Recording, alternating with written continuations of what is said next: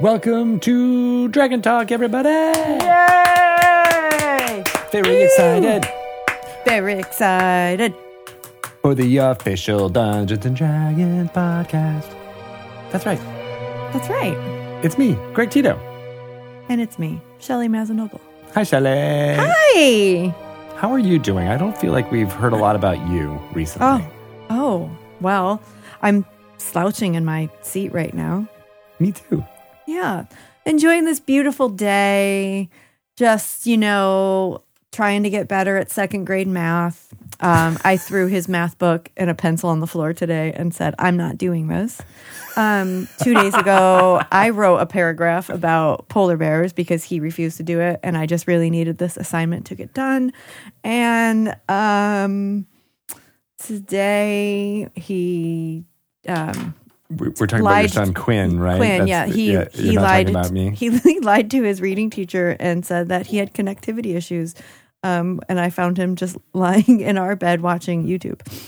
That is that is Ferris Bueller's Day Off level of amazingness there. Sometimes we do have connectivity issues. Today was not one of those days. And I didn't know that he had just spread this rumor and disconnected himself. Until his teacher emailed and said, sorry about Quinn's connectivity issues. Here's the assignment he missed. He's literally right here. And we're online. I am reading your email on the Wi-Fi that is not Having disconnected right issues. Now. So, Oosh. Yeah. And then when I called him out, and he just stared at me with these big eyes. He was like, I thought I did have connectivity issues. Wow. Whatever, dude. That's one of those things when you're that age where you're just like, no one will know that I've done this thing. Right. It's like that idea of if you don't see it, it doesn't exist, right? So especially when they're younger, I used to find food, scraps, between their mattresses. And they're just like, oh, if I just put it there, no one will ever know. And I won't get in trouble for eating in my room or in bed or anything like that. And then, of course, it gets found. And they're like, oh, I had no idea that if I just remove this from sight, that people will one day be able to see it in the future. Right. Yes, that it would ever come back to haunt me. Yeah. It is days like these last couple of days when it just makes me wonder, how are these kids going to go back into a real classroom? Yeah. Because their attention span, they get a lot of breaks here and there that they're not going to have at school. They don't have someone feeding them snacks all day. You can't just leave math and go poop for 20 minutes. I don't think. Well, my daughter definitely used to do that in school. Where she'd be like, I'm going to go use the bathroom. And then she would just go walk around and talk to everybody in the school until she got some realizations that was also not okay. Oh, what are you going to do in class? You're just going to put your head down on the table and tell your teacher, connectivity issues. I'm just not going to pay attention for the next 20 minutes. In some ways, it's actually, I think, been, obviously it's hard for some kids and some teachers in some situations, but at least for the specific personalities that my kids have, having that freedom of I'm going to do the class in this room today, or, be able to sit on this couch and, still be able to have the same experience, but it's in a different environment, has actually kind of helped keep them more engaged. And I could only imagine, you're right. Once they go back to you must sit in your school desk and have your desk be neat and blah, blah, blah, and all that stuff. And as a kid who had ADD tendencies when I was growing up, having that kind of structure, I didn't like, I didn't appreciate. And so having this freedom and having it being taken away, also it's going to be a strange adjustment. You're totally right. It's not dissimilar from, going from only playing convention type play of Dungeons and Dragons and then going to the home, your home game, or vice versa, We're playing in person and going virtual and then back again, hopefully soon. Right? So even us D&D players are having that same kind of thought right now. And we're going to have a hard time adjusting to life back in an office too. We all say we want to get there, but it's going to be hard to wear shoes all day. Pants, that's going to be a real issue. Exactly. I'm the same way where I'm I don't know if, there's obvious benefits of being in an office and being next to people you're working with, sure. But there's also some disadvantages there too. So Absolutely. Who knows? Maybe we'll just never work in the office again, and I can now do Dragon Talk from space or Mars in the future. We're officially in the 1 year that a year ago now is when we first came home. We were doing our 2 weeks. Remember, it was like supposed to just be 2 weeks work from home. And we had got all the equipment set up so that we could record Dragon Talk. And I remember thinking, this seems like a very big deal for 2 weeks. Like maybe we just take a week off or something, I don't know. Poor Ryan was trying to help me set up microphones and cables. And I was such a dummy and I just couldn't figure it out. And I guess was thinking, it's only 2 weeks. Like, why are we making this such a big deal? It was not 2 weeks, Shelley, as it turned out. I'd like to go rewind and tell Shelley, you need to figure out how to hook up that damn microphone because you're not going back to the office. We're going to be here in a year. And, we're all about lifting other people up. And so we don't always pat ourselves on the back, Shelley and Ryan and as well. But I think we only skipped 1 week of recording Dragon Talk. I don't even know if we did. I feel like maybe we just did one. If not, that's kind of amazing that we kept production of this going, shifted that way, and we never had any of that going on. So very, thankful that we were able to make that transition. And kudos to you, Shelley. Kudos to you, Greg. Because if it were up to me, I probably would have been like, we'll just wait until we go back. It was probably you that was like, no, let's just keep doing this. And kudos to Ryan for his patience and Pelham for buying a bunch of equipment because I think he was the one that was having it all sent to our house. Yeah. And good point. I didn't even realize it's a year ago as we're recording this. Right now, that's all happening. I remember because I didn't feel celebratory about my 5-year anniversary of working at Wizards because that was all happening at the same time. So this is my 6th year. It was yesterday. Year. Yeah. Happy anniversary. Thanks. You've only been here 17 years at this point, right? Just a few. Your eyes went wide because you're like, no, people can do math now. You just screwed everything up. Shh, Greg. I think I was just talking to someone who was new on our team, and I felt weird saying like how long I've been at Wizards because it's just I feel like I'm too young to have been somewhere for so long. Yeah. And then I was explaining, well, I really like my job though. It's very hard to think about going somewhere else when you're happy doing what you're doing. And I can't imagine leaving something like that's as creative as Dungeons and Dragons. Like I get to be the brand manager for Dungeons and Dragons. And that's so cool. The work that we do every day and the people that we get to work with every day. And I'm telling you, this will probably even come up in one of the chapters we write about in our upcoming Dragon Talk book. But I always think about what you said in an interview, and I can't remember who we were talking to, but I'm sure it's recorded. And you said now I'm gonna paraphrase, but we know that the work that we do does matter, and it really does impact people's lives in a positive way, and it doesn't feel like work when you think of it that way. Like we really feel like it's important, and there's not, we're not doctors and nurses and frontline workers out there, but there are people in the past year that have relied on Dungeons and Dragons to help them find some peace and some comfort and some fun in an otherwise pretty dark year. But even before that, we know that people do use D&D in very positive ways, and that's why I love it. Also, where do you want me to go, people? I like it here. Right? There's nothing to be embarrassed about. Yeah, enjoy your time. I mean, I've always respected the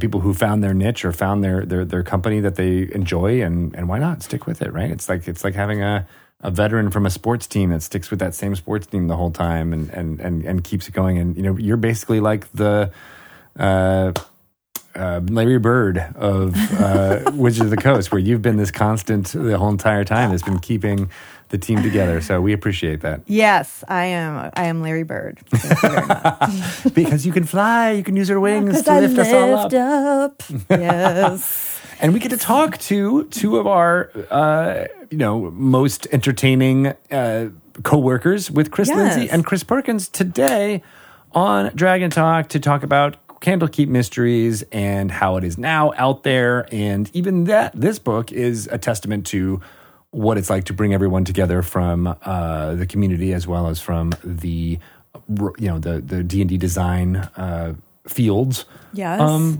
To come together for a collaboration in Candlekeep Mysteries for these short adventures. Talk about lifting people up. Chris Perkins, lead designer, and reaches out to you and says, hey, do you want to contribute to an official Dungeons & Dragons product? And I imagine that it was probably a very educational experience to get to work with someone like Chris, who has so many years of experience writing adventures and editing and writing stories and just being awesome. To have him be the one that's actually working with you and helping you hone your craft. Yeah, right. All with the, there might be feedback and changes and things that you might want to work on going forward. But what a great teacher to be able to point that out. And then, of course, having Chris Lindsay being there as the contributor around the Candlekeep section of the book, as well as just a amazing playtester and project helper with this one. Great stuff all around. So can't wait to have that interview. You'll learn more about the making of Dungeons & Dragons books probably than you have in a lot of other interviews from the mouths of the people who make it. So that's one of the fun things that we love to do about Dragon Talk, and I'm so glad you got that coming here for Candlekeep Mysteries. I also want to highlight Van Richten's Guide to Ravenloft. Yeah, now the Candlekeep Mysteries is out of the door. It's available everywhere where you find wonderful books. Looking forward to some creeptastic stories being told using Van Richten's Guide to Ravenloft that comes out on May 18th. I am very excited to try this. You look it. And sound excited as well. This is my creepy excited voice. Oh. Quinn just created a new character called Creepy Connie. Oh, from Bunked. Yes. Oh no, from Jesse. She's from something. Yeah, she's from one of those shows. And I feel like maybe I'll have to do a little DMing for him so Creepy Connie can. Oh my gosh, Fiona would love to do that. She loves the Creepy Connie. Literally, those are the episodes that get replayed the most in my house. Are the Creepy Connie episodes? Yeah, Creepy Connie is. Maybe we should talk to Wes. Like maybe. Yeah. He can. There's some bonus content there. I don't know. Oh yeah, like stat up some creepy Connie.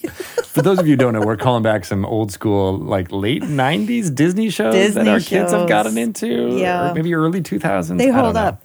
He's plowing through all of these shows. So I think we're on Girl Meets World right now. Oh my. It's so funny. We have like parallel experiences happening in households. It's so funny. Yeah. Well, that is all coming. We'll be talking a lot more about Van Richten's Guide to Ravenloft in the weeks and months to come, but pencil in May 18th for all of your needs on the creep factor. Your horror needs. Horror. Got to enunciate that one. Scary. Scary. That's much easier. Yep. So we have a random character generator we are going to throw at you here, me and Brandy, doing some fun stuff, and then we'll get to our interview with the Chris's, Chris Lindsay and Chris Perkins. Woohoo!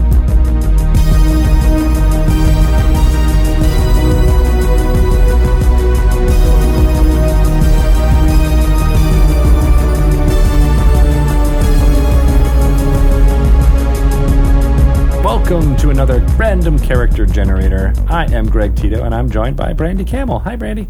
Hi, Greg. Very excited to hang out with you today and randomize a character using D&D Beyond's amazing character builder.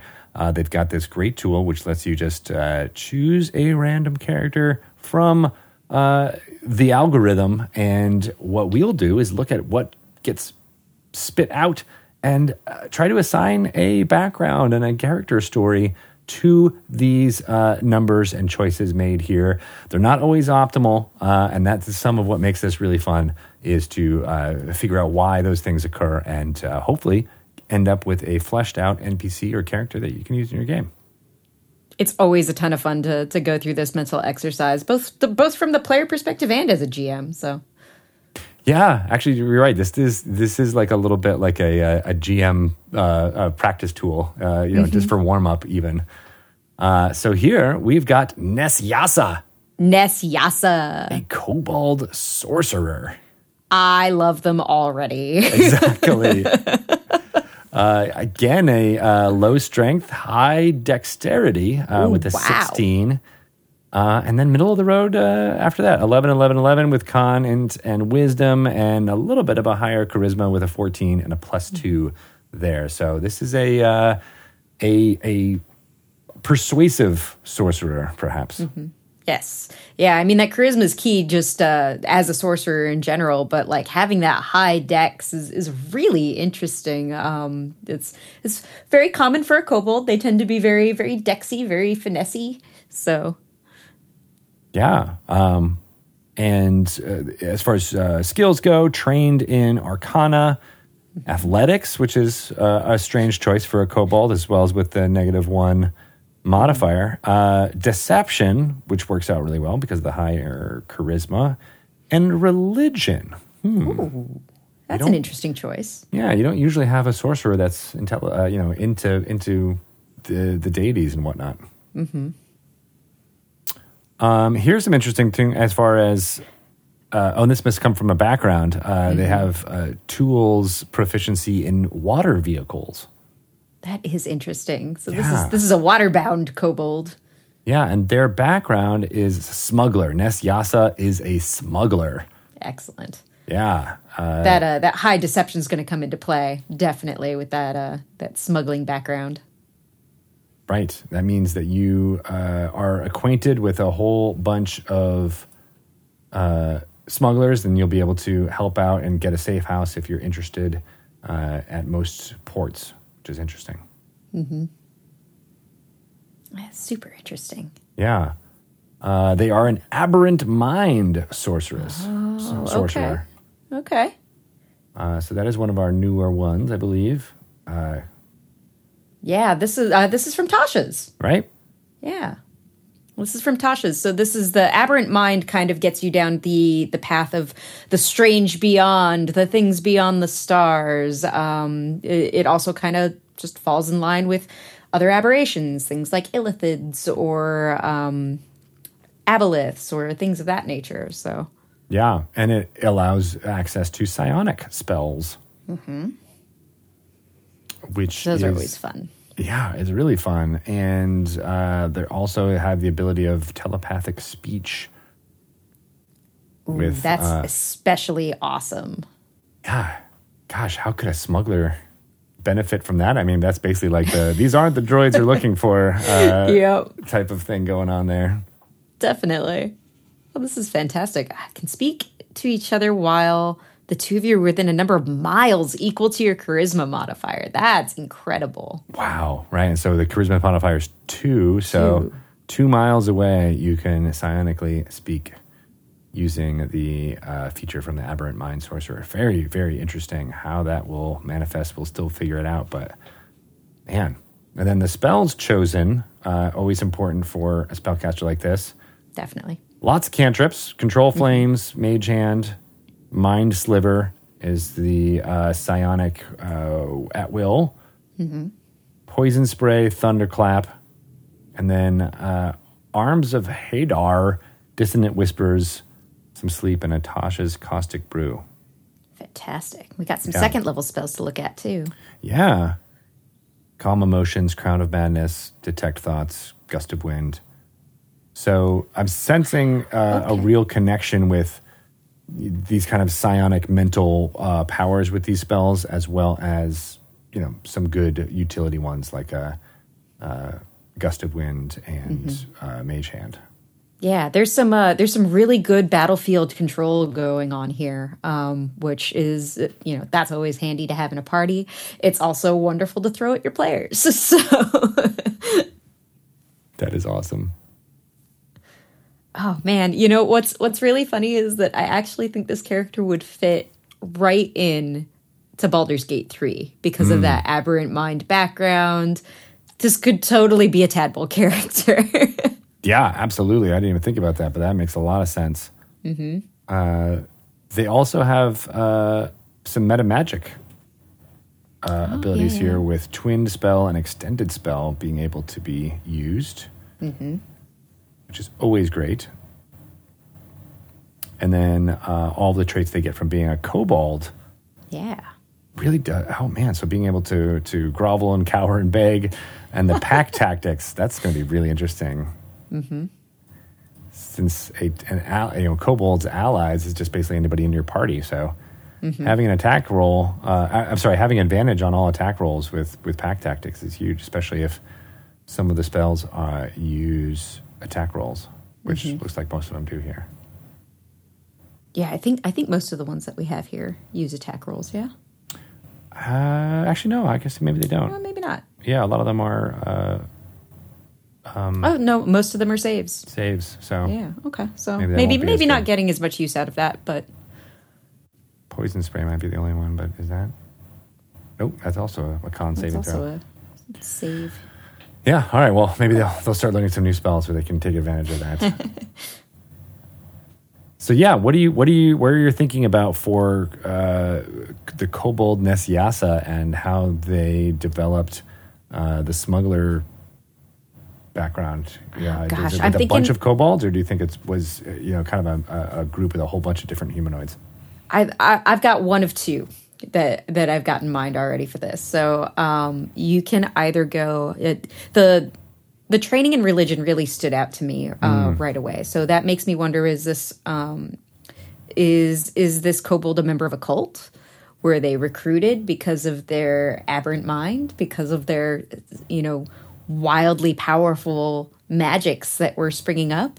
Are they maybe a follower of Tiamat, or maybe someone who was a follower of Tiamat that they've got this aberrant influence now and maybe got kicked out of their cult as a result? Usually the aberrant mind of stuff tends to make you an outsider or an outcast. So that could be something that might be a fun hook to play with.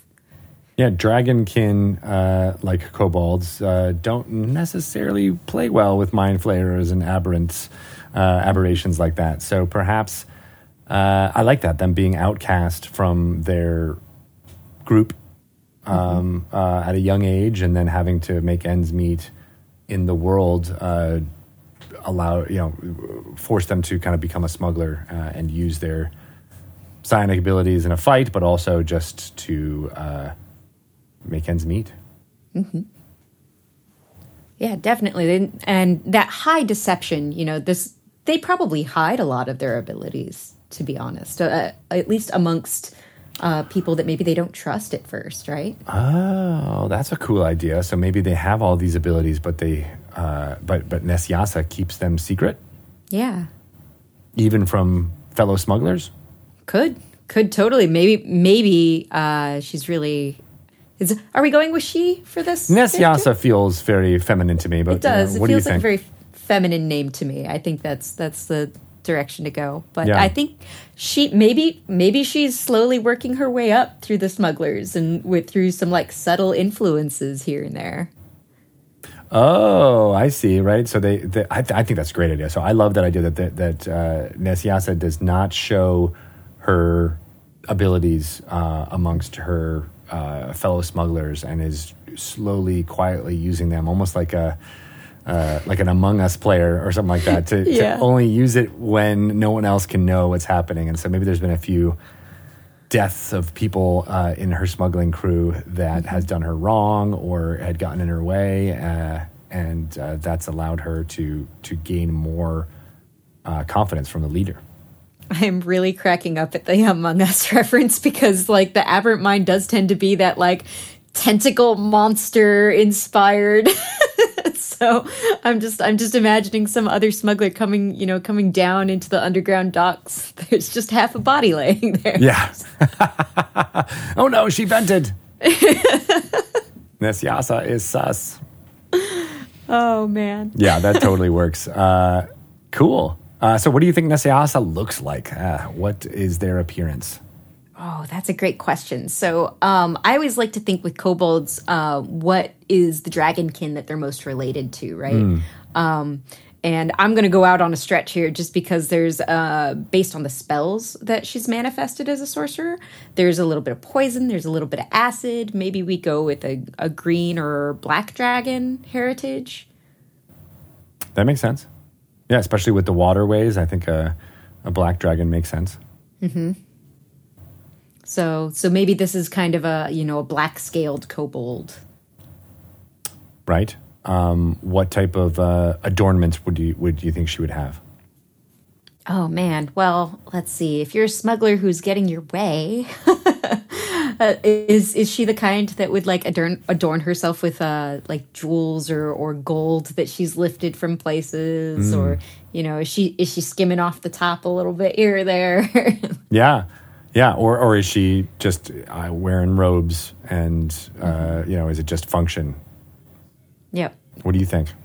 Oh, let's see. Does she seem like a more functional person? Well, she does have that training athletics for what it's worth. So she might kind of dress a little bit more conservatively in that regard. Right, like more like a Black Widow, right? Like having the ability to move and get into a fight quickly, right? Yeah, someone who can at least keep their stuff close to their person. They're not going to worry about stuff getting snagged if they're on the run suddenly or anything of that nature. But I like to think she indulges a little bit. Like she's got like that one glorious piece she keeps on her. Like that's her prize. Nice. What do you think? Is a nose ring? Is it a pendant or a that could be brooch? Cool. I like the idea of a super extravagant nose ring. That just tickles me for whatever reason. Me too. Yeah. All right. So she is, wearing a lot of black clothes, maybe black leathers over her scales as much as possible. But the one gaudy thing is an ostentatious. Is it bejeweled? Is it gold? I think gold and black would look good. Yeah, good gold together. and black stands out to me. Maybe like a dash, like there's a ruby inlay or something real fancy on it. That's cool. I like that. All right, and then what does Nyasiasa sound like? What is her voice? What would she do as far as trying to deceive folks? Oh man, so we know that she's trying to be deceptive. She's not really trying to draw attention to herself. So maybe she's a little bit more soft-spoken and you really want to believe her. She's somebody that I'm on the level with you. I'm somebody that you can trust. You can trust your goods with me. I'll get them to where they need to go. I like that. Ooh, yeah. I immediately was transported to a dock where she was trying to convince me to go along with what her plan was. That's great. I like that a lot. All right, cool. So one question here. Did you think she controls or doesn't show her aberrant mind abilities, or does she hide all of her sorcerer spells and skills? I think she hides her aberrant abilities because those are the ones that kind of freak people out. I think, magic's frequent enough that, all right, you're a sorcerer, you're somebody to be respected, you're a magic user. But the aberrant mind stuff is where it gets weird. That's the kind of stuff that you use for like intimidating people or really putting them in line when they cross your path.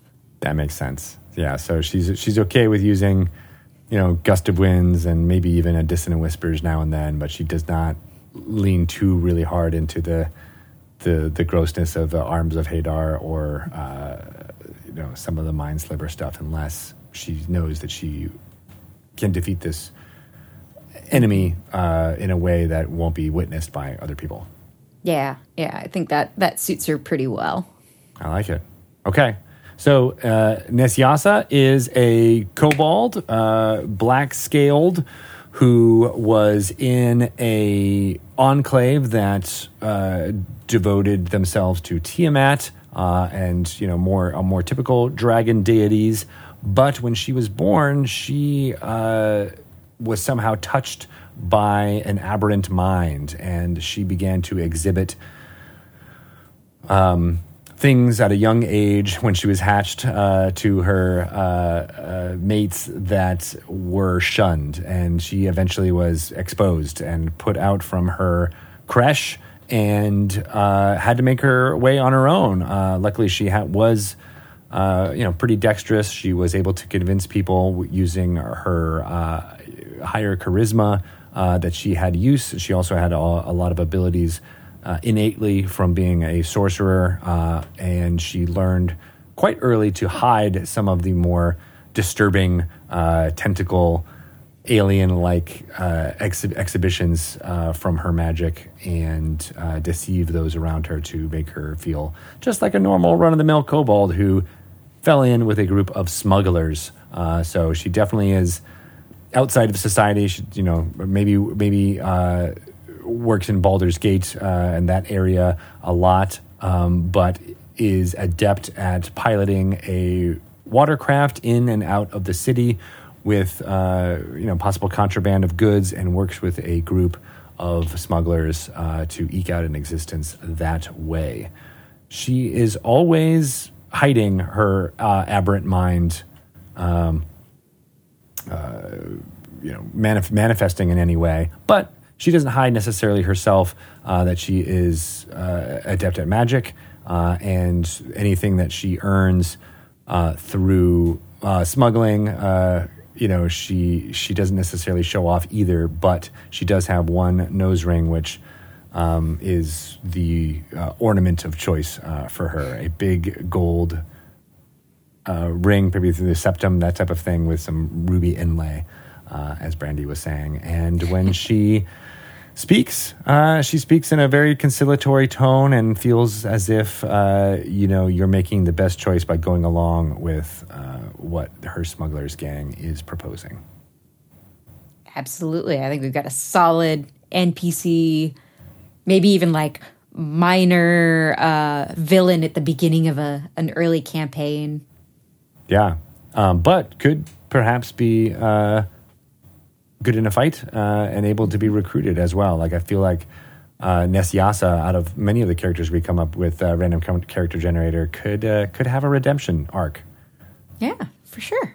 Yeah, because she's a little bit on her own, right? She's making her own way, and maybe if someone's like, you don't have to hide your aberrant nature because I'm also a psionic creature, that could be really useful. And perhaps, using the ability to psionically communicate over miles, maybe she develops a bond with someone in your party.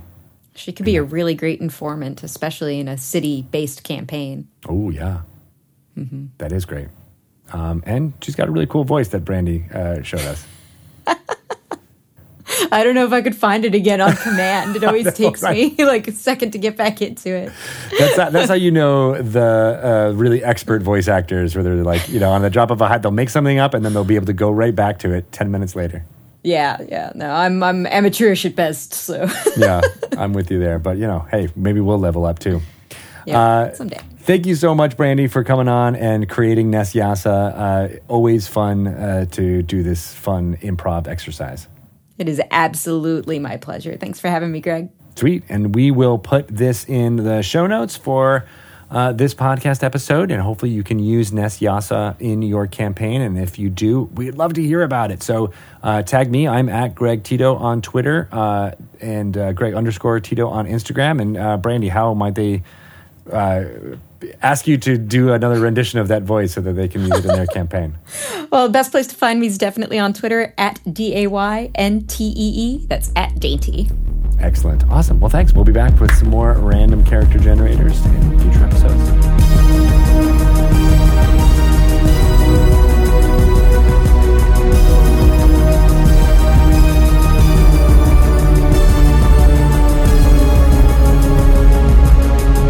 I love rolling up random characters with Brandy and coming up with some funny stories about where they come from. So fun.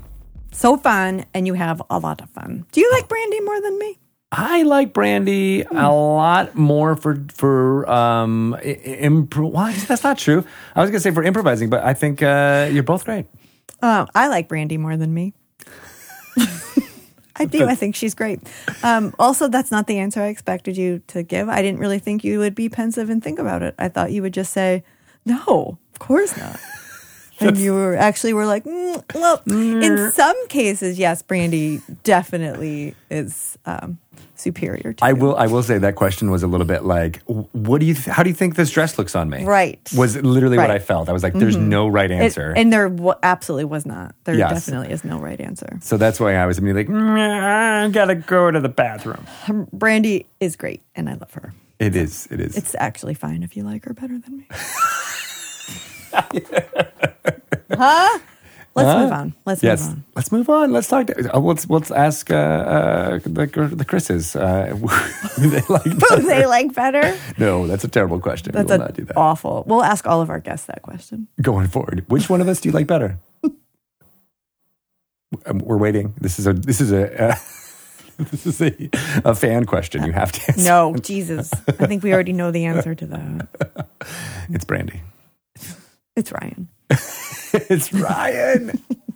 Or, as you like to call him, Rai. Rai.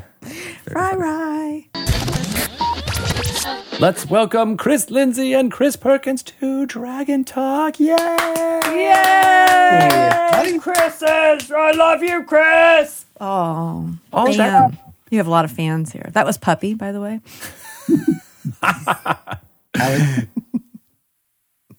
What was that, Perkins? How is Puppy? He's wonderful. He misses you a lot. And it's true. He really does love you. I know. Yeah. Rare that Puppy wasn't shouting out Milo at all. He's not as big of a fan of dogs. Milo's very upset because I won't let him jump in my lap right now. Well, why won't you? He's part of this. Because he'll stick his nose in my chicken soup. Are you going to eat chicken soup while you do this recording? I will spare you me eating soup. Let you know it is waiting for me. I'm afraid you might have to heat that up after we're done here. You don't want to see me eat soup. It is not a pretty sight. And speaking of dogs, today in Adventures in Remote Learning, Quinn was sitting with Puppy, and then Puppy decided to get up, shove his butt right in the camera. And I heard his teacher go, "Oh, Quinn!"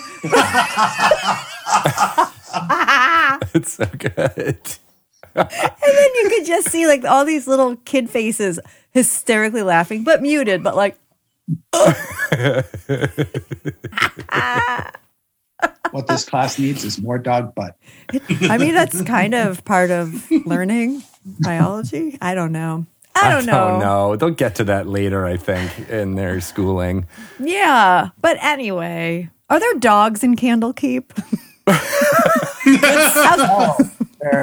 None that I'm aware of.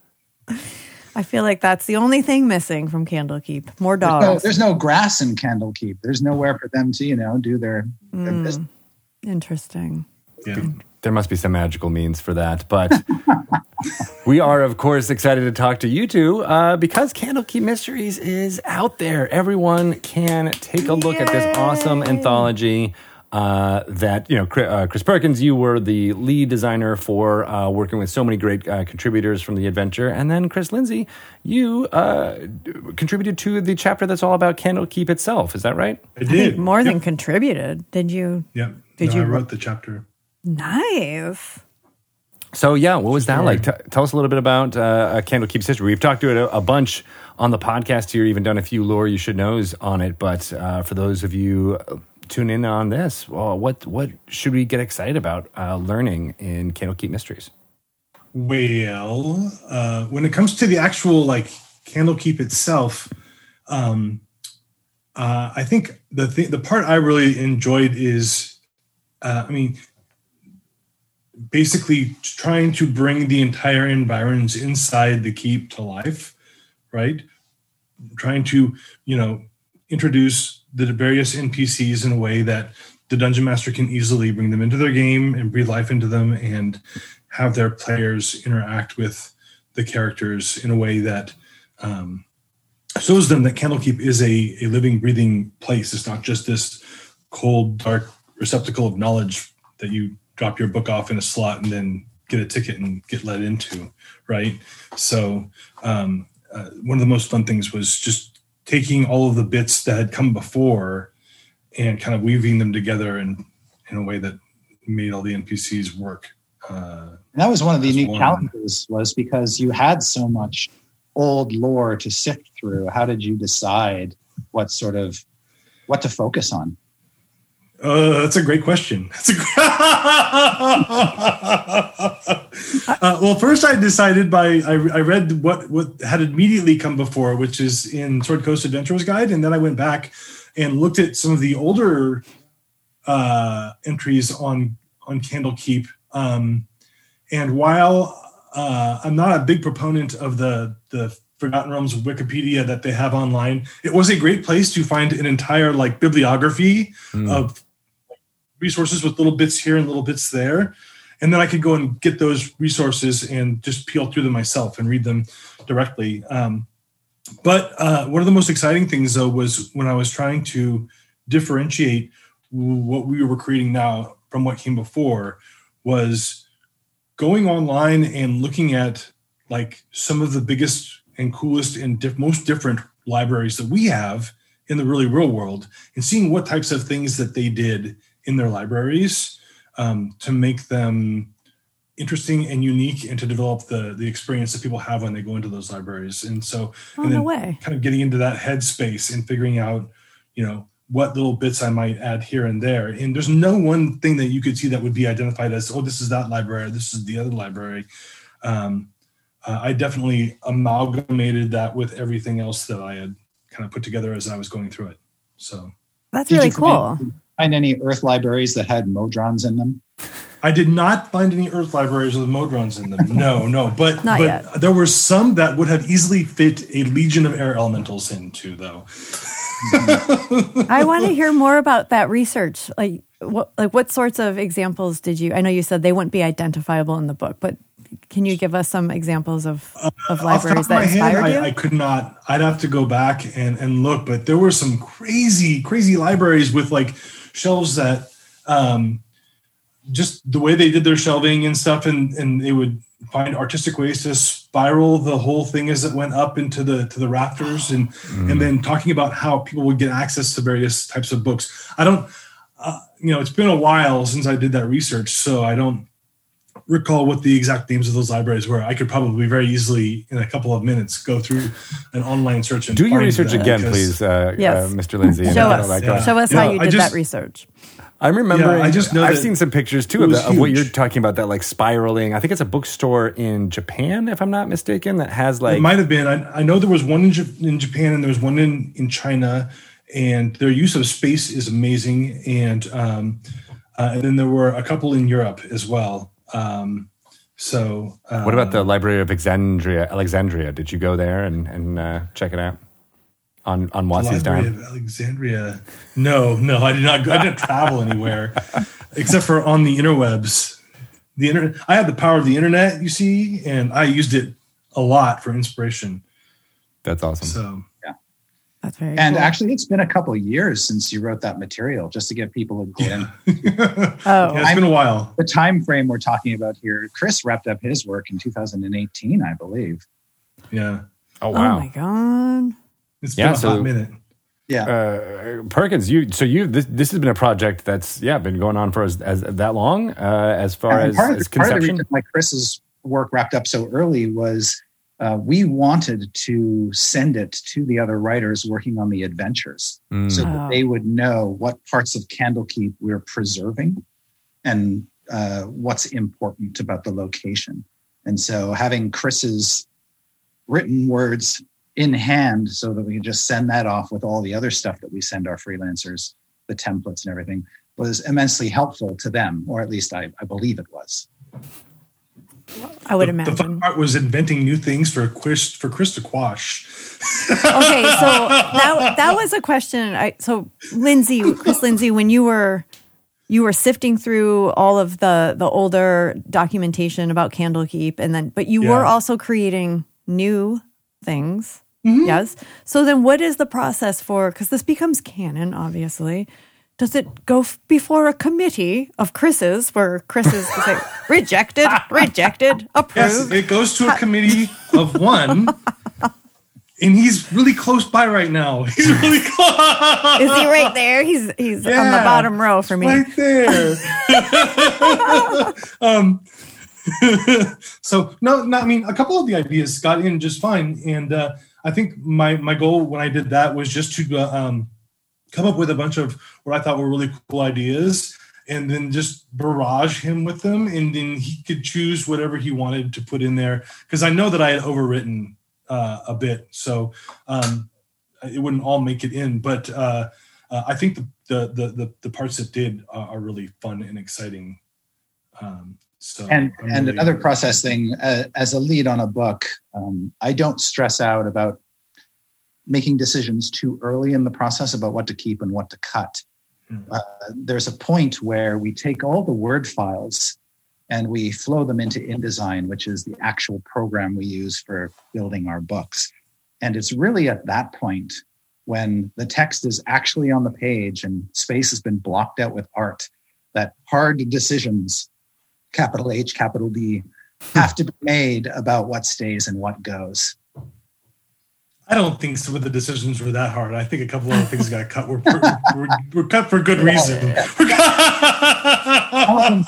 Some of them are easier cuts to make than others, for sure. Sure. What were some of those more fanciful ideas, if you don't mind just giving some examples? I'll give you one. I had written up an idea for basically a magical form of TED Talks that took place in Candlekeep. Oh.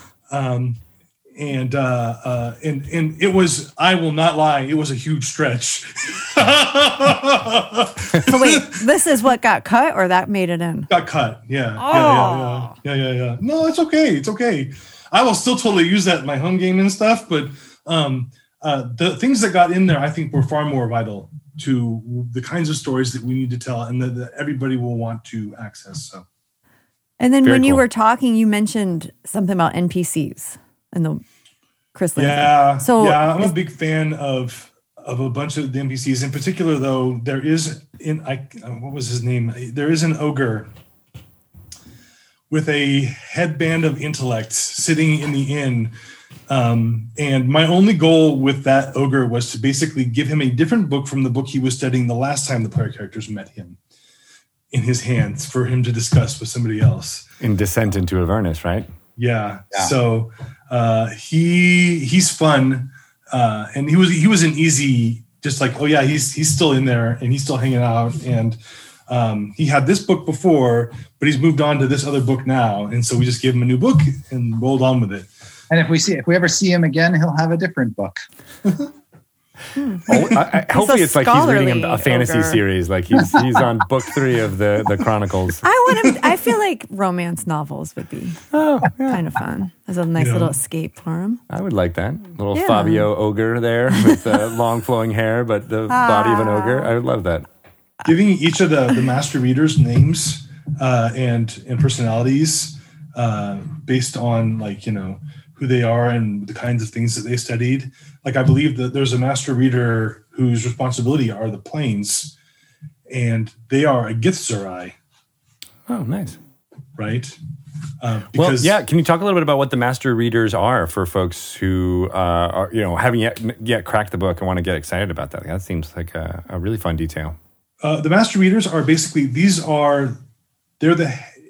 of the head of a school of thought or a school of, knowledge, right? Although it's not really a school per se, it's a library, but they are professional experts in a specific zone of knowledge. They might have, let's say if you looked at them as a character, they might have proficiency in a great number of knowledges, but in this particular one, they are the known expert.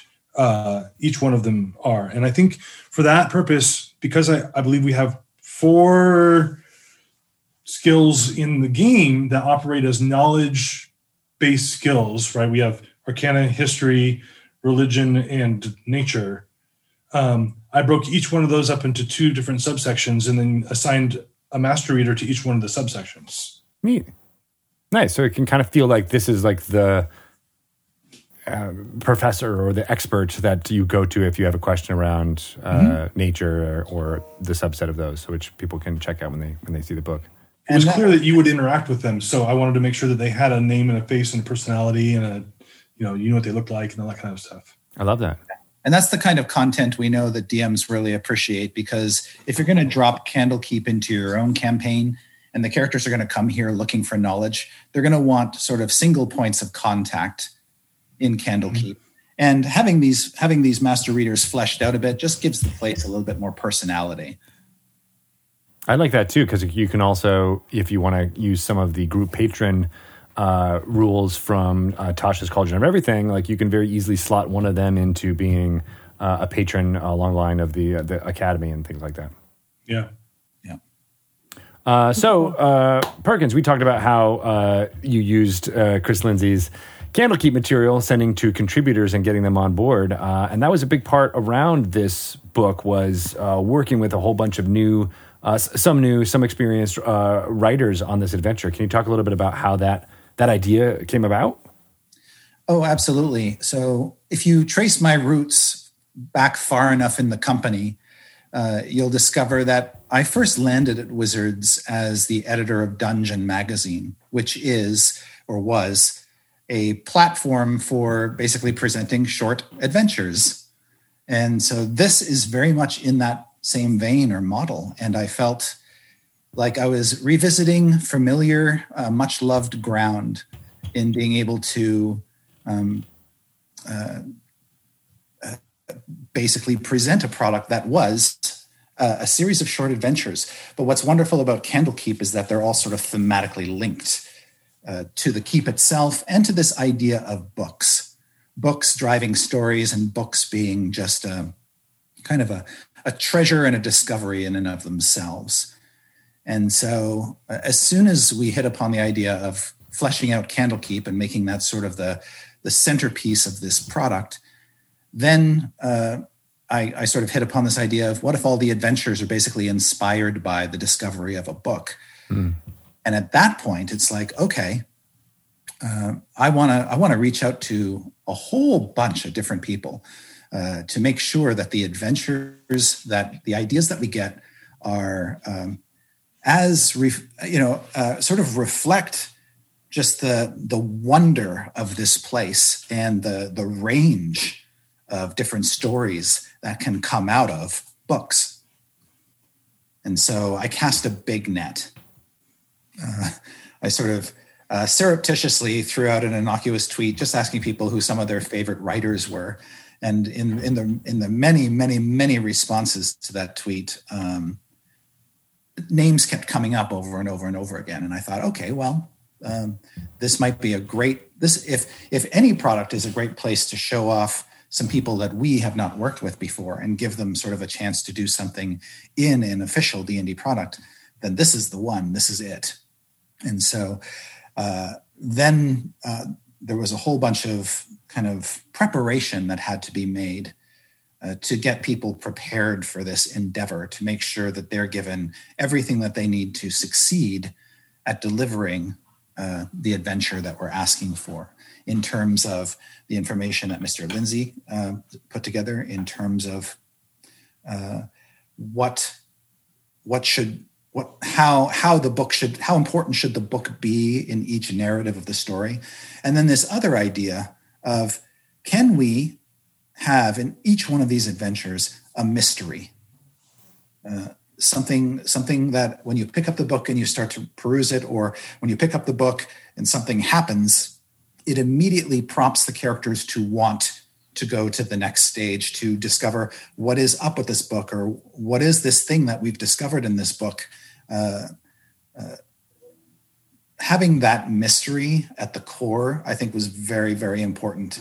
And then the challenge, of course, is when you have many, many people, each working on an adventure, each tied to a book, all sort of based around the same location. How do you make sure that they're all different from each other? Because all of the writers are basically working off on their own.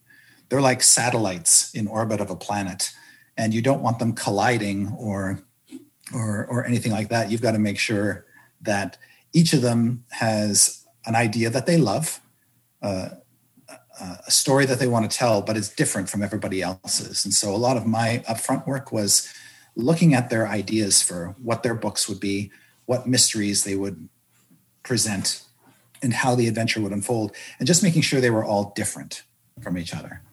And if they weren't, if there was overlap, like somebody had the same hook as another adventure, then finding ways to sort of separate them a bit more, or come up with, preserve the intent or the overarching idea, but maybe have a slightly different approach.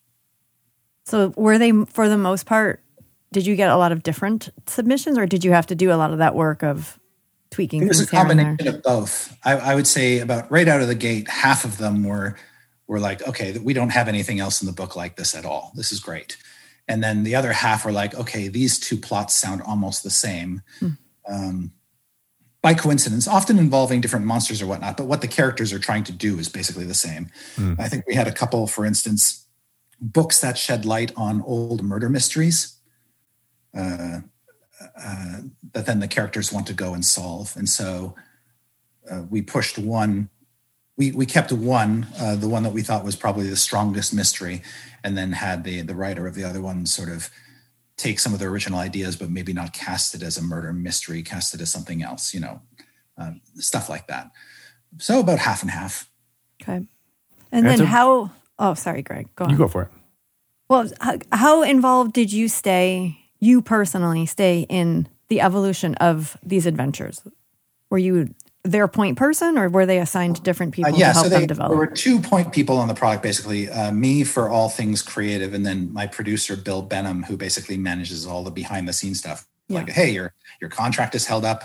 Bill is the person who can sort of figure out what's going on there, knock on Hasbro's door. But if somebody had a creative nut that they needed to crack, for instance, then I'd be the one to try to help them do that. And my goal was to try to keep those doors open. But the way it largely worked in this pandemic universe we live in is I had them fill out a pitch document where they told me what their book is and what their mystery is and what the adventure is.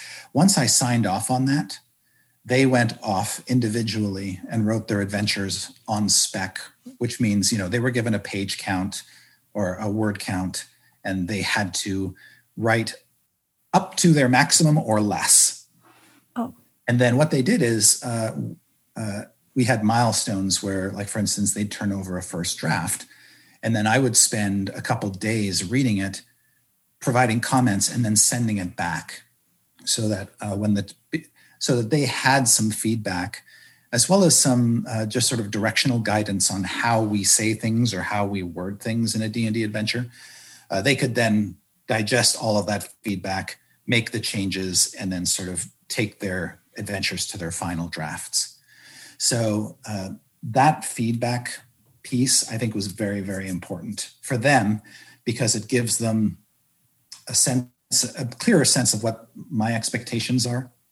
And also it allowed us to sort of potentially intercept future problems and deal with them early. So that when we got the final adventures, there were no surprises for anybody, That makes sense. Yeah. And I think we've talked to a few of the authors here on Dragon Talk. We talked to Mark Humes and Kelly Lynn D'Angelo last week, as well as all the previews and other interviews that are going out there. And it was really interesting to hear them say how, if you're a DM who is used to performing or just writing notes for yourself, it's a very different animal trying to write an adventure for any DM to pick up and read, as well as any combination of player characters in there. And so your guidance there must have been invaluable. Yeah, and pretty extensive, because adventures are intricate, of course. They have so many moving pieces. Every encounter has its own needs, but it's like writing a technical manual. You are writing it for somebody else. You're not writing it for yourself. And you don't know how experienced the dungeon master is. And so the way that you phrase things in the adventure, the way that you structure and organize your encounters is hugely impactful on how well they play in the hands of somebody else. The other big thing that is the lead that I get involved in, of course, is once the writers have turned over their material, that's just the first third, in a way, of the process. Then comes play testing. the adventures go out. And as soon as an adventure gets a whole bunch more eyeballs on it, you discover things, things that weren't obvious before, or things that the playtesters sort of brush up against and maybe they don't like, or maybe they really like. And maybe they like something so much they want even more of it. And so when you get playtest feedback, it has to be analyzed, of course, and that falls on the lead as well, is to process all the feedback, decide what needs to change, if anything, and how do we just improve the user interface of the adventure?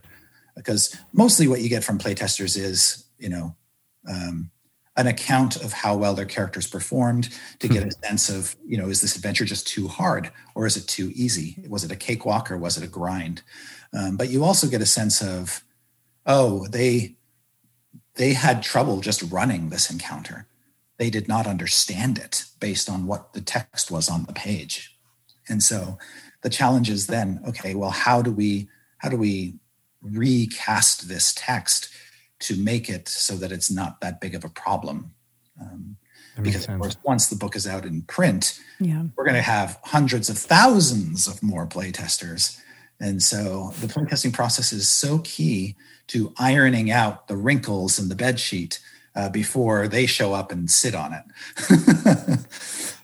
And then of course the editors come in and they're doing cleanup of the text. They're tightening things up and sort of like tightening screws on the car so it doesn't fall apart when you're driving it around, and sort of beautifying things.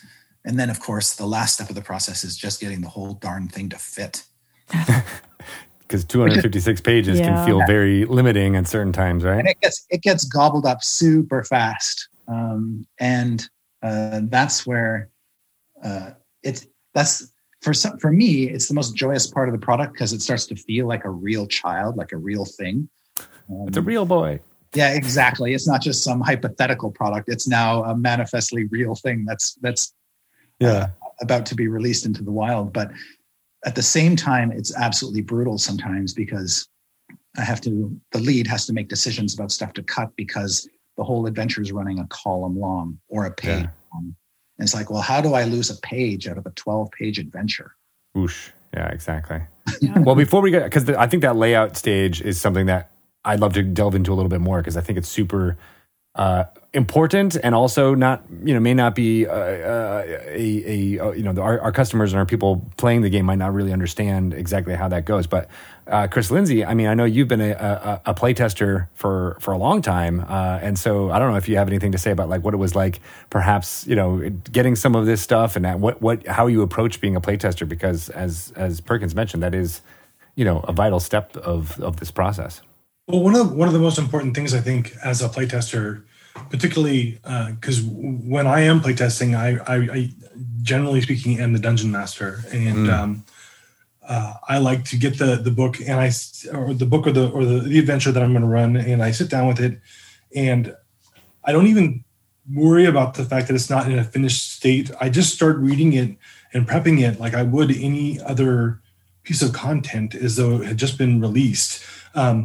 And as I'm reading through and finding things to highlight, I need to remember this, I need to remember that, right? And I'm looking for places where to make sure that it makes sense in my head how an encounter is going to go, right? I largely have a very visual imagination, and so I can kind of imagine how players will react to something, or a number of ways they could react to something, and then what I'm looking for as a dungeon master at that point is, do I have the tools I need inside the adventure to make any one of those possibilities happen?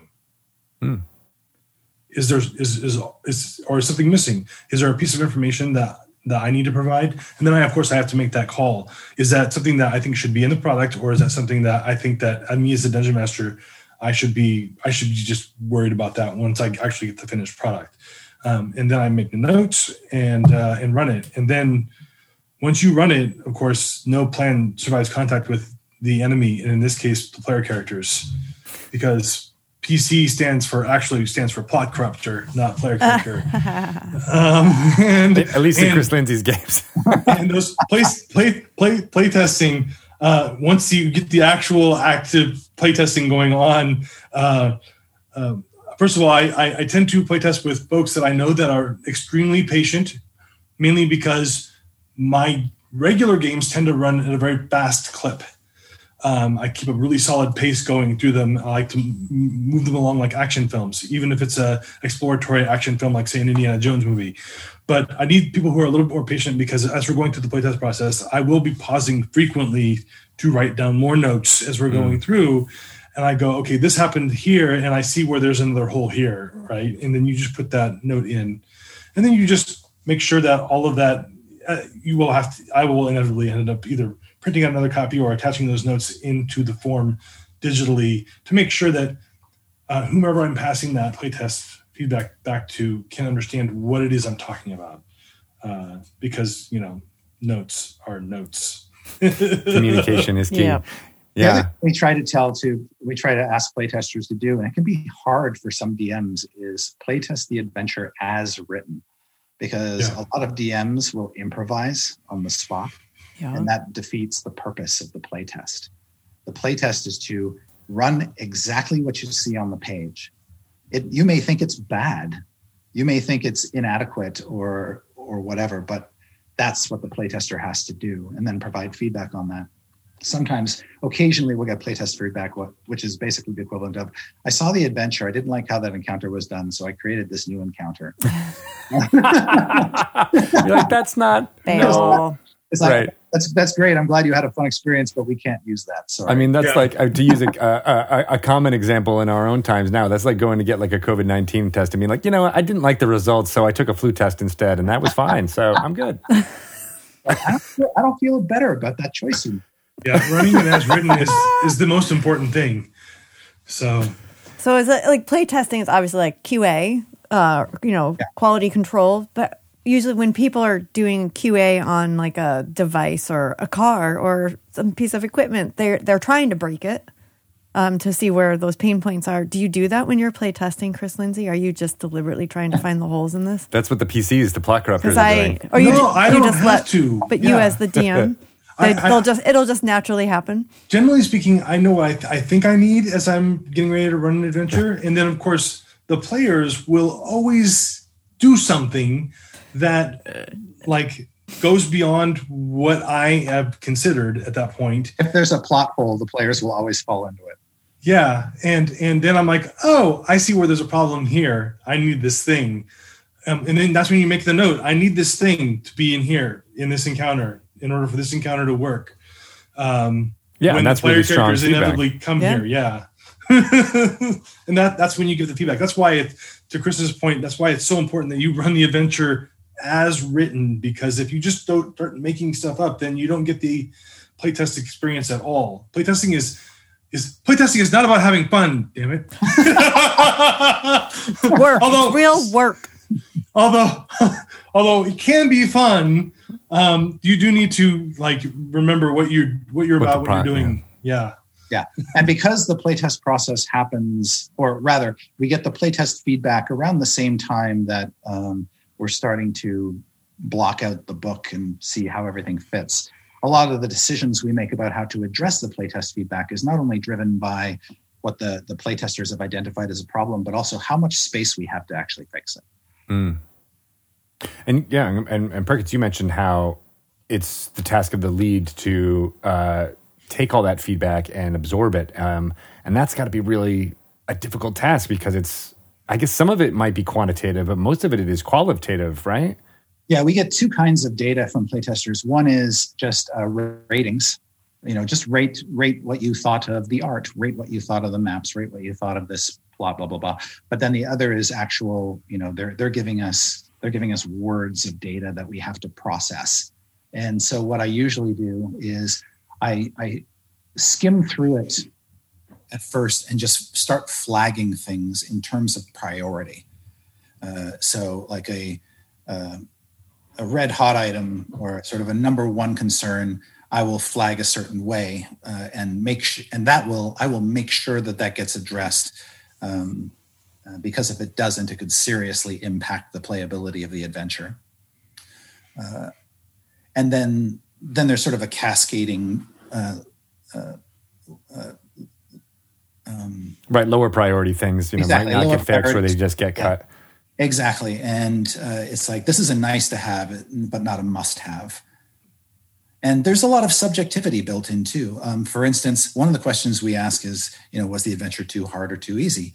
And most of the time you get 33% who say it was too hard, 33% who say it was too easy, and 33% who say it was perfect. And so it's not useless information. That's good information, but it doesn't necessarily mean anything needs to change. Right. Yeah. That seems about average. And is it like percentage points where you're like, oh man, this was 37%. Yes. So maybe it does need a shift because that feels like a lot. Exactly. And we also do just a general rating of adventure as a whole, and sort of use that as a benchmark. If an adventure has a 94% rating or something extraordinarily high, then that tells us that I don't have to do a lot of fussing about this. The adventure is basically making people happy. Everything that I have to do is probably on a fairly small scale, like just little adjustments here. And usually it's things like, this adventure doesn't have enough treasure. And so I'm sprinkling in a little bit more treasure. That's what I'm doing.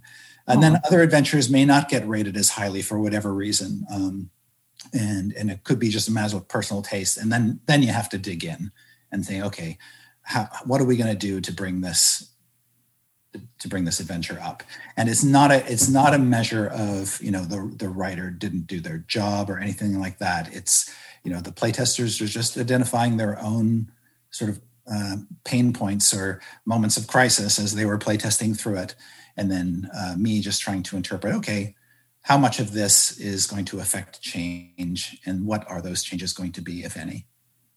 That makes a lot of sense. And I think it's really cool how we've been continuing this idea from D&D Next of playtesting and then getting that feedback in a kind of organized way.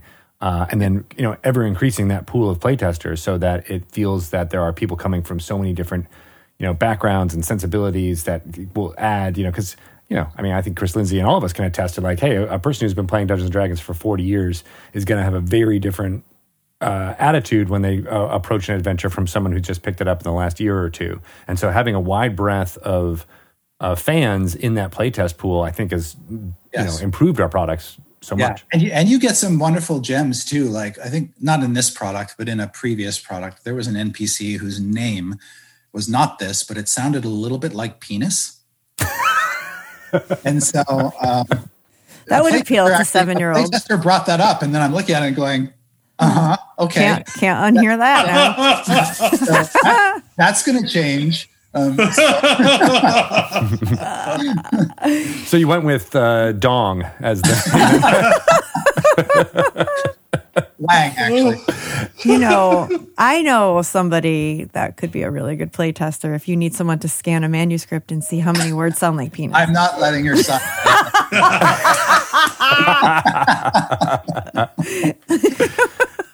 He works for real cheap. Or any boy his age, for that matter. Yes, that's smart.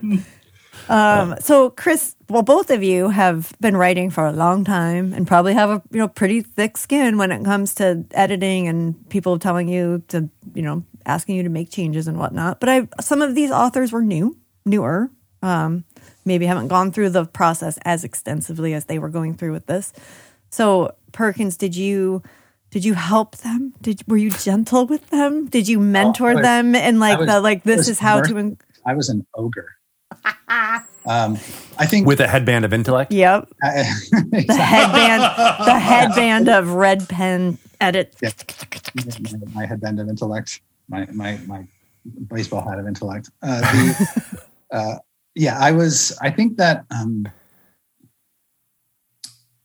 I'm not a very coddling person. I'll just say that right out the gate. I'm not that kind of person. But I do know a great deal about putting books together, and I know even more about adventure design. And so I saw this as a great opportunity to really sort of give them my undivided attention and to pay attention to what they're writing and to give them honest feedback. And not tough or harsh. It's just, hey, I'm identifying a problem here and we're going to have to address it. And it was my feedback in the Word files that I sent back to them, the feedback that I would give them in email was always very direct but constructive. I think that's the important thing. It has to be leading us all down a path of betterment, about making this whole thing better for the end user, because that's the whole name of the game. An adventure isn't, you could have the best adventure in the world, but if a DM doesn't want to run it for whatever reason, it's not going to get played. And so mostly given the fact that there were so many submissions, given the fact that I'm never actually working on one project at once. It's always 5 projects at once, or 4 or whatever, that I think I was very mindful about not being tough, but being very clear about expectations, and also steering them away from what I knew to be sort of dead ends or potential problem spots, just based on the experience that I have. And so I am absolutely sure when they got the Word files back from me and they opened them up and they saw the comments in there, their eyeballs probably fell out of their skulls, and they had to search around for them on the floor because it was extensive. And it's not to say that it had nothing to do with necessarily the quality of the work. It was just, I was trying to show them just how seriously we at Wizards treat our material, and all of the questions that come up in adventure design that maybe they never even thought of or had occurred to them. And so, and I apologize to them for that, but I think that it will serve them well, I hope, in future projects where they're working on D&D material, that they may have picked up 3, 5, 10, or 100 things they didn't know before that could serve them well. I would imagine this was a wonderful learning experience for them. Yeah. Chris Lindsay has been on the receiving end of my feedback. What was that? As a past recipient of Chris's feedback, because we used to have this opportunity to work as freelancers while working at Wizards, and I did extensively work for Chris on a whole bunch of different projects. And I'll be honest that as time went on, the moment when I got that first email back from Chris or any other lead designer for that matter, sometimes it was Chris, sometimes it was other people like Bruce Cordell or whoever, I started looking forward to it, because that was the time when I just I would get up in the morning and I wouldn't look at it until first thing in the morning, and I would treat that day is like school, right? Because today I'm going to learn something new, and I'm gonna and I would set a notebook next to me, and I would take notes down, and I had a running notebook of things that I'm like, okay, here's something for this product, and then I had a completely different notebook for here's something to remember going forward, right? I worked with a number of lead designers, including Chris, and also did editorial work at some point for Kim Mohan when he was still working at Wizards in the building, and Chris is a teddy bear compared to Kim. I'm gonna tell you that right now. but Kim actually, even though I decided while working with Kim that editing was probably never going to be my bag, the degree to which he improved my writing is immense. That's really one of my favorite all-time collaborators, and I'm collaborating with him right now. We've had a great working relationship for years, and I share Chris Lindsay's assessment that anybody on the editorial front is a teddy bear compared to the illustrious Mr. Kim Mohan. That's awesome. He is no. Don't get me wrong. I actually think of Kim with nothing but fondness in my heart. He's a great person. And he's very pleasant. Very fantastic wow. It seems very, against his character. Kim has edited some of the biggest names in publishing, so he has earned his. Oh yes. Yeah. And then some. I liked your comparison to a teacher, like Chris Lindsay, because that just sparked a memory of me. I had one English teacher when I was in freshman in high school who was similar, perhaps, to Mr. Perkins here in his direct feedback. And it was tough. It was very hard to adjust from, not like middle school is a walk in the park or anything. From going from middle school to high school, it was an adjustment. And I remember a couple of times he gave me a 0 on something because I inadvertently plagiarized when I was doing a research paper. And it was devastating to me because I was like, I identified myself as a writer, and I know how to do this stuff. And then it's a lesson, even though it was direct. I won't say harsh, but it was direct.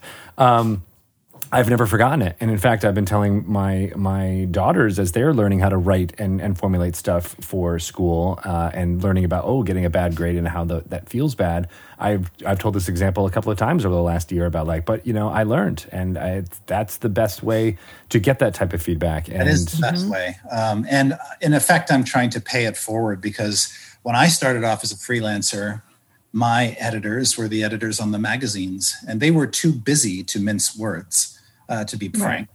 And so they gave me very direct feedback. And like Lindsay, I took notes and I made sure I didn't make the same mistakes twice. And that was hugely valuable to me, and it imprinted on me and sort of at least created the sense in me that that's the kind of editor/developer I want to be. I want to provide that same kind of support. And I think the best kinds of writers are the ones that can take that feedback. This is such a gift that you're giving these people for their future projects. Kind of similar to you, Greg, but in college I minored in writing, so I took a bunch of creative writing and nonfiction classes. One of the things that we had to do was give feedback. And the part of the process of that is you do it out loud, you do it in front of the whole class, and you have to be direct. Like how you form your feedback and how you communicate your feedback to a writer is just as important as how that writer receives it. But you also do have to learn how to accept feedback, and it's a very hard skill for some people to work on, to hone. But you get attached to your words.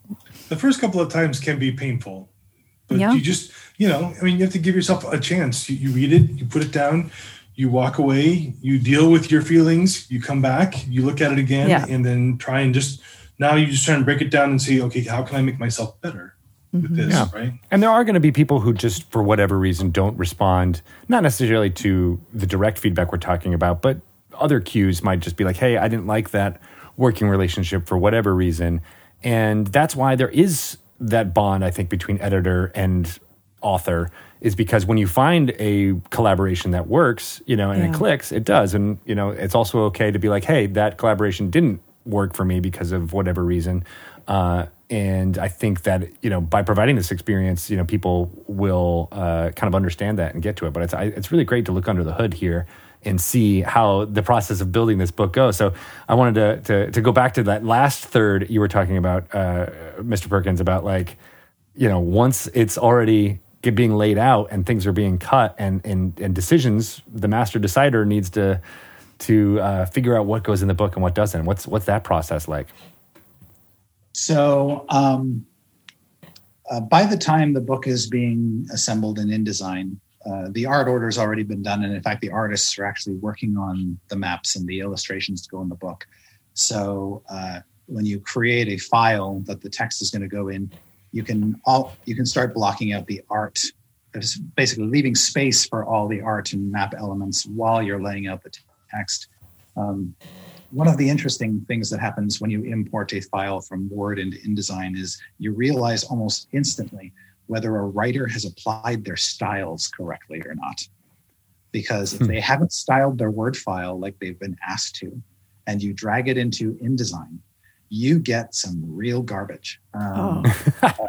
In terms of the text is not laying out properly, it's all in the wrong fonts, all the bold and italics are gone and have to be reinserted manually. Paragraphs breaks may not be where you intended. Bulleted lists will be gone. Tables will just cause InDesign to cough up a lung. There's all kinds of things. But if you followed the instructions that you were given and you formatted your Word file properly and you applied styles correctly, it's a painless procedure, and the text flows in, and everything that's bold is bold, and everything that's italics is italics. So one of the first hurdles to overcome is in laying out the book is just making sure that everything is styled correctly when it hadn't been previously. And we were very lucky on Candlekeep Mysteries that didn't come up very often, that the text transferred over. But then, of course, once it's in InDesign, you're looking at it I as the lead am looking at it on a sentence by sentence, paragraph by paragraph way. Where does this column end on the page? Should these last two lines of this column be pushed up to the next page? And do I just adjust columns? Do I add more text to get rid of the ragged bottoms on the pages? Oh, this box text is enormously long, much longer than I thought it was. No DM's going to want to read this. How do I shorten this? This heading hierarchy is all messed up. This H1 header should be an H2 header, and all the headers under it should be H3 headers. It becomes a very microcosmic thing where you're just dealing with 100,000 little tiny decisions. Boop this here, boop this down here. Oh, this is a bad break. It shouldn't break across the page this way. Oh, I got to get this table to fit on the page. It's 2 lines too long. How do I do that? I can just trim this entry down by a couple lines, or I can delete this entry entirely and boop, reflow the table. And so you just go through this exercise until you get to the end of each adventure. And then at the end of each adventure, by the time you get to it all in the end, you've got the makings of a book. But then you have to, if there's any lingering playtest feedback, as I mentioned previously, I now have to sit down and figure, okay, the playtesters had a problem with this encounter. It was too easy. They all said it was too easy. How are we going to make this harder? But this adventure is a quarter of a page too long. So I'm going to cut this part of this encounter entirely because it wasn't that fun anyway, or it was, it's not the most magical part of that encounter. And I'm going to sculpt some new text that's going to fit into this amount of space that's going to solve all these playtester problems. I'll write that text out, and then I will, once I'm done, I'll make sure that another editor has a chance to see it, because God knows what I just wrote, right? So, hey, Kim, would you mind reading this text to see if I did not insert, a bad comma or type the same word twice in a row or some weird thing? Nobody's infallible. And that's the kind of exercise or process that happens during the book building. It's a very bit by bit, section by section crafting of the page and how the page looks like. And then you have to look at the page as a complete thing and say, is this a beautiful page? When it's next to the page beside it, is the art in the right place? Is the text that the art pertains to even remotely close to it? And if it's not, how do I move? Where do I put that art? And what does that do to the flow of the text?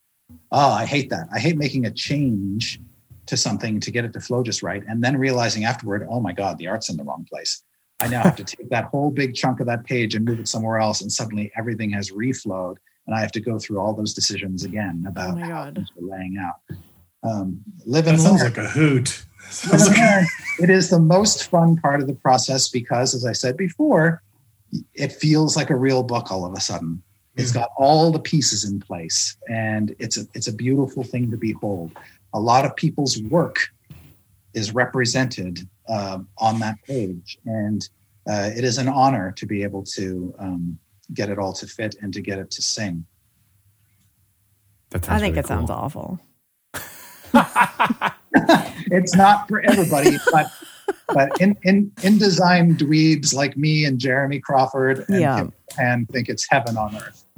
I could see that. I love that there's an old video from when Emmy and Kate were putting together, I forget what book it was, but it's the three of them doing all of that together, moving around art and how the graphic design works. And you're right. It's just, there's something magical about like taking all these different parts and bringing them into one whole creative work. Yeah. And I'm glad you talked that through, because I don't think a lot of people realize that, like, oh, the writing is just, as you said, 1/3, and then it goes through these different phases, and things can get changed and altered and made better, hopefully, through all of those processes. One of the biggest decisions that came really late in the process was we got to the end of the last adventure, Xanthoria, Tony's adventure, which might be my favorite adventure in the book, by the way. No favorites, but I really like that adventure. We had one blank page, page 224 was blank, because Xanthoria ended up being a little bit tighter than in its final form than we expected, and so I had to sleep on it because I didn't know what the heck am I going to do with this last one page. I don't have any one-page adventures. I can't fit any more content in this book, and I don't want to just pad something out, particularly since it would throw a bunch of stuff off. And so the idea of using that last page for contributor bios was a very late-minute decision, and that I made. And the reason I chose that over something else is I think that in an anthology product where you have so many voices, particularly voices that people in the community may have never heard of before, and it's nice to know, or to remind the fans, that human beings made this, and who are these human beings, And it was a nice email to send to the writers and the editors and just say, hey, we have this space. I'd like to get a short bio from you. Here's an example. And I wrote the goofiest ass bio example I could think of, but completely nonsensical, to sort of inspire them to be silly if they wanted to. The temptation to just use that bio was almost overwhelming. I will admit, it was the end of the process, toward the end of the process, so I was a bit punchy and freewheeling by then. It was so good. But it's a nice little grace note to be able to just, type that up and send it off and just say, okay, I am now, people are going to know me in this book by this short little thing, and they're going to know a little bit about me than just simply, the work in question. And I think in a future anthology, I could see doing the same thing. I think that's a nice little feature. It takes up a little bit amount of space, but it's worth it. And I'm really appreciative that the editors that you mentioned who were so integral to all the D&D books, but this one in particular are included in there. Yeah. Editing is their editors are often the unsung heroes of a book. Their ability to sort of sculpt text and really make it sing, polish that diamond, as it were, often goes unheralded, but they do as much work as the writers do to get the final product into a state that DMs, want to use it. We love editors. Editors are one of the coolest things about, I think, the products are no different than any product in any other industry. It takes an entire team of people working together to make the final, output of those efforts happen. It's no one part for that matter. Not always working together, but they're working. Well, yeah. Well, they may not be working like right next to each other, right? But it's all following up in totally different stages of the process. They've all done their part, and once it gets to the end, right? No one person can say they did all the things, because so many other people came along and contributed to that to make the whole thing do what it's supposed to do. Yeah, right. That's one of the reasons, by the way, that we don't put credits on our covers, is because you cannot boil a book down to a single person or a handful of people. If you've seen our credits page, there's a lot of influences on every one of our products, and it would be a misrepresentation to say that this book or any other book we work on is one person's baby. Yeah. And as we're winding down here, like contributors or the original authors of these adventures have had their names on the adventure pages themselves, and that is, I think to my knowledge, the first time that's been done in 5th edition, but that was true in Dungeon and Dragon magazines back in the day. And that was another decision I made that was inspired largely by my time on Dungeon. When we used to do that, we used to credit the writers at the beginning of each adventure. I think in a product like this, where every piece is meant to sort of stand as its own little beautiful jewel, that there are people that we can sort of call out and put up front there, and I think that's great because a question we often get asked in some of our other products, like our big adventures, is I see everybody's name in the credits, but I really don't know who did what, and I'd like to thank so and so for their contribution, but I don't even know what their contribution is. This sort of helps get around that because these are very clear break pieces. Whereas something like Rime of the Frost Maiden, the writers are much more entwined, and it's a lot harder to separate one person. It's not a case of like one person wrote the entirety of one chapter or anything like that. It doesn't have the clean breaks that a book like this does. And so here it seemed very intuitive to do that kind of thing. And but we'll see how people like it. And if they like it, if they think this is a great way of presenting that information, we'll continue it. And last question here. We haven't really kind of highlighted this, but you wrote an adventure in this, Chris Perkins, right? I did. This was the adventure, Book of the Raven. I wrote as a model for the others to use. So it was written before anybody else started. Basically, I was writing at the same time Chris was working on his Candlekeep section. And because I thought it would be easier for the writers to see, here's what I'm expecting. I'm not expecting exactly this, but here's what one of our adventures looks like in the template I'm giving you. Here's how long the adventure is supposed to be. And, you can look at it and see formats and things like that and kind of see how I took a book and the mystery in it and sort of did the adventure. So it was written as a sample originally. And I left it in the book because it sort of hit, we needed a level 3 adventure that was basically going to fill the right amount of space. And so I just left it in there. You were selling it really hard there. You're like, it's so good. We just needed, it was filler, basically. It was just a sample. It was totally filler. Cranked it out. I love that even like your sample writing makes it into a finished book. To an official book. I must admit, there is a pang of embarrassment. Like I probably could have put something else in there. It's not a vanity thing for me, but I thought that the adventure, it has a very simple structure. Hey, you find a treasure map in a book, which is kind of, it's sort of easy to run in that regard. But it also showed that you don't need to center your adventure around combat. This is more of a mystery exploration, Scooby-Doo type romp than a go murder the monsters in their dungeon type adventure. And so I think it's got a character and is worthy of being seen. Nice. Well, I can't wait for people to check it out. I mean, like I said, it's available now in stores. If you've been watching this in video, you've been seeing Mr. Perkins pick up the alternate cover, which looks very awesome. Oh, shiny. Yeah, so good. And so good. Show us the back. Show us the back. Yeah. This beholder is in one of the adventures. Nice. So it's in an adventure titled The Curious Tale of Wisteria Vale. So Chris, Lindsay, is there a copy of Candlekeep Mysteries in Candlekeep? Yes, it looks just like this. Yeah. If I brought that book, could I get in? Yeah, let's say that's No, you would not. Why?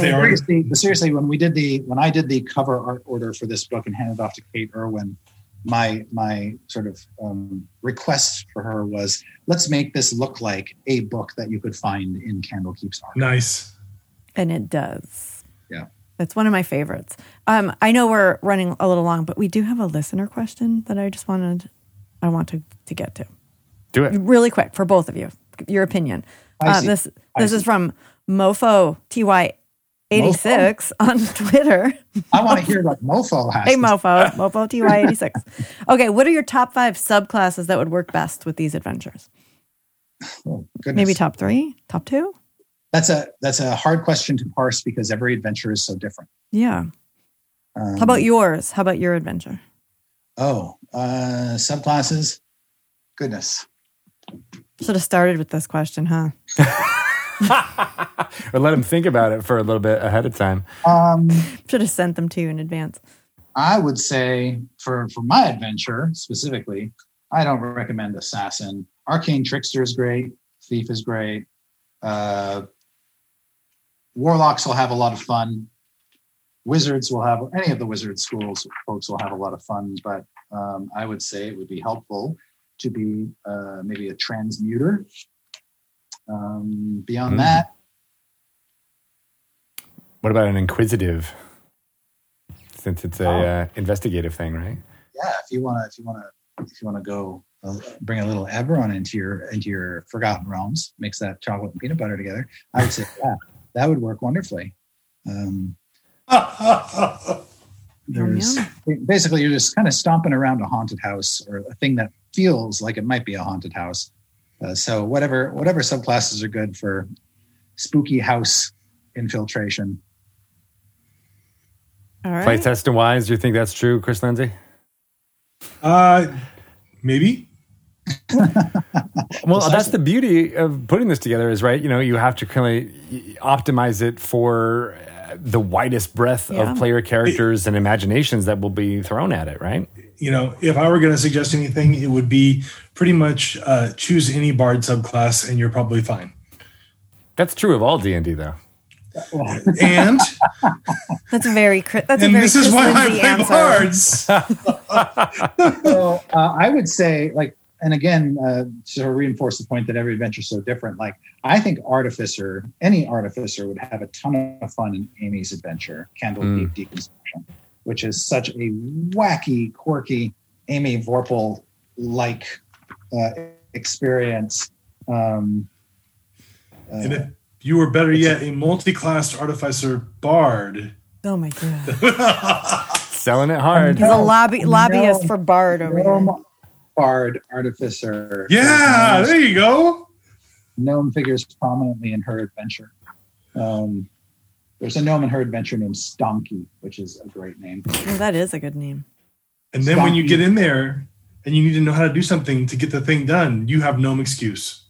Oh, God. Jeez. Dead joke. That's just going to end the podcast right there. Thank you, everyone. We're done. We're canceled. No. In all honesty, thank you so much for the two of you for coming on and talking through this, thanks. because there is a wealth of information in here. I think it's a really fun way for dungeon masters to pull something off the shelf and maybe run a one shot or a short adventure with your group that's established, or for meeting up in convention or online play. It's super great. So thank you, and thank you to all the contributors who have who have sent stuff in for this book, and we apologize for Chris Lindsay and Chris Perkins' jokes. Thank you. No apology. We can't be saviors enough. Man, I talked a little bit at the top how we were, not sure what it would be like going back into the office, but I miss seeing the faces of Chris Perkins and Chris Lindsay, and especially hearing Chris Lindsay's laugh. I was thinking that too. I want to hear the hands rubbing together and the big booming laugh. I also love when he was talking about players corrupting plots and not doing things that he wants, because I've been a player in his game and I hope I've done that to him. You certainly have, I'm sure. Yeah. But good stuff. I hope you're all excited about picking up Candlekeep Mysteries. As we said, it's in stores now. There is a link in the show notes if you would like to grab it through whatever service you feel is best. And of course, you can only get the alternate cover through Game Store. So definitely hope you are picking that up, and it is amazing. I actually haven't seen a physical copy yet. I don't have one here. But man, seeing Chris Perkins open it up and show it off on camera was like the next best thing. It looks good on camera, and I know it looks good in person, but yeah. And they say the camera adds 10 pounds, but not to books. It adds 10 pages. 10 pages. It adds a signature. But that book was looking good. Yep. Can't wait for that. Sweet. Yeah, so definitely check it out. I want to hear about people running one-shots using the adventures in there. If you're stringing them together or, running them as individuals, give us a shout out. You can reach me at Greg Tito on Twitter and _Tito at Instagram. That's Greg _Tito. I keep shortening that, but I'm realizing that there might be people listening and being like, what? No, _Tito doesn't even go to you. Yeah. You need to make sure. Yeah. We don't know who you're driving people to. I'm Shelly Moo on Instagram and Twitter. So sweet. Yeah. You can follow Dungeons and Dragons at Wizards _DND or the Facebooks, DungeonsandDragons.com. I suggest you download Dragon Plus right now onto your phone. There's so much wonderful stuff there, including previews and interviews with many of the contributors to Candlekeep Mysteries. And, looking forward to Van Richten. So great stuff there. I don't think I've said this out loud, but I'm really hoping I get to write another short story in the issues to come. So hopefully me saying this out loud will make it happen. I don't know. I feel like you have a connection there. I do have a connection. I feel like you could maybe kill his character in your D&D game. That's already happened once. Unless, he's not actually that bothered by that. No. It doesn't really work. Exactly. So it's good that he was able to. He's like, I got another character I can throw out. Yeah. Yeah. They're entering a whole new phase though. Now we're going to do maybe a hex crawl going forward. What? What do you mean? I know, right? Well, kind of like an overland wilderness where they've been a little bit more, dungeon focused. Now they might be a little bit more wilderness. So fun. A new phase as they enter. You should use that cool wilderness kit for Dungeon Masters. I am thinking of it for sure. Yeah, it's been open and I've been perusing it for sure. Very nice. Oh, You know what else people should do? What's that? The D&D newsletter. We do have a newsletter. Sign up For it because I think you might start getting some cool stuff for being a subscriber. So just go to DungeonsandDragons.com and there's a link right there on that main page that says sign up for the newsletter. Yeah. And we'll be delivering hot takes to you on the regular with that D&D newsletter. So tons of fun stuff planned for that.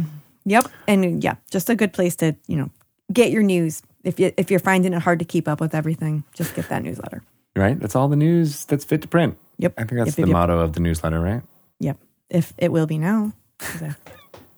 Excellent. Speaking of all the news that's fit to print, we, and by we, I mean Drunky Two Shoes and Daryl Two Shoes, are in a tavern in Waterdeep. And there is a patron in the corner who is reading the Waterdeep Wazoo. That is all the news that's fit to print in Waterdeep, as well as a somewhat surly barkeep as you drink some ale and waited for Daryl's contact to come in, and he did. It was a very, I want to say, portly man that looks like he's wearing clothes that are very expensive, or at least were at some point, with a little bit frayed on the edges, some fur on the collar, a little bit of gold metal and chains and filigree around the edges of his tunic and his doublet. And he introduces himself as Mert to you. Mert the moneylender. Right. And for those of you who don't know, Chris Lindsay, who we just interviewed, played Mert the moneylender during the Stream of Many Eyes in 2018 when we that was great. Built out the city of Waterdeep in a studio in Los Angeles, and that is the apparition. That's the person that's in front of you right now. Pleased to make your acquaintance. Pleased and to you meet are? you. I am Drunky Two Shoes, and this is my brother Daryl. Indeed. I have been called that many a time, but it was not out of respect, I believe. And he kind of burps and tries to nice hide it under a cough. Okay. Daryl? I don't know what's supposed to happen here. And Daryl says, well, this is my contact that I was telling you about. Okay. Mert, is it all right if we speak here? And Mert kind of looks around and says, yeah, it's fine. But is there a seat anywhere? My dogs are barking. And, he gestures to a table and you guys kind of sit there. There's no booth. And he's like, oh, there's no cushions. What the... Oh. He's kind of struggling as he's trying to sit down. He's a large person. But he finally does. The chair creaks a little bit, but he sits there opposite the two chairs. Okay. I want to do an insight check on him. Okay. Oh, gosh. 16. 16. He looks, interested in talking to you.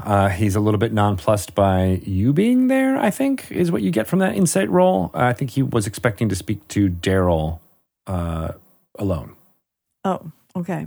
But he is trying to be magnanimous, and he's gesturing to the two chairs in front of him. Please, sit. Bring your drinks. I'm sure the barkeep won't mind. Okay. And so Daryl says, yeah, and you guys sit down, and Mert says, I would love that report that you said you had, Daryl. And Daryl says, well, I was tracking the target as you asked me to do, but we got waylaid, and unfortunately, Soong is not able to be with us anymore, or at least I don't know where he is. But I was put into this boat, and actually I was rescued by my sister, Drunky here. And Mert kind of purses his lips and he says, what do you mean? Oh, this is very unfortunate. I don't know if these doppelgangers are aware that we are aware of them. All right. He seems to make a quick decision, and he says, I need you to deliver this to the High Ward. There's a place there. They will take you in, and we'll get more information in the meantime, and your next assignment will come then. And he says to you, as he's kind of saying that, kind of, not necessarily privately, but to Daryl, and he says to you, Drunky, are you... Tell me about yourself. Oh, well, I am Daryl's sister, littermate. I've lived a life of adventure, very good with a bow, and spent the last several years looking for my brother. I didn't know it. Yeah. That's very concise. I have one question for you. Yes. If you were traveling on a road and a group of brigands were holding a farmer at sword point and attempting to steal not only his money but his family, what would you do? Oh, I would stop and I would help him. Excellent. I couldn't let that happen. And you seem kind of just like looking over. Oh. And, kind of sizing you up as you're saying that, and especially the quickness with which you replied in that way. And he said, well then, welcome to the Harpers. Huh? You may go with Daryl to our safe house in the High Ward. Thank you. I trust you know what the Harpers are. Yes. Yes, I do. That's Daryl, or Drunky talking. Yeah. He says, well, I'm sure your brother will fill you in. Oh, of course. Goodbye. Wonderful. Enjoy. Bye. Have fun storming the castle. Bye-bye, Mr. Moneylender. Bye. My friends call me Mert. Goodbye, Mert. Excellent. All right. Well, we'll see what happens next. The hell, Daryl. Yeah, I wasn't sure if I could tell you about me joining up with a secret society. Okay. Well, I guess I'm in the secret society now. Let's go to the safe house. Dun, dun, dun. Woo! All right. we'll find out what Okay. happens at a Harper safe house next time. Sounds fun. Unless you get attacked along the way. Nope. We'll see. I mean, I got a pocket full of arrows. I'm ready. Kryptonite! Awesome. Thanks, everybody. We'll be back. Dragon Talk!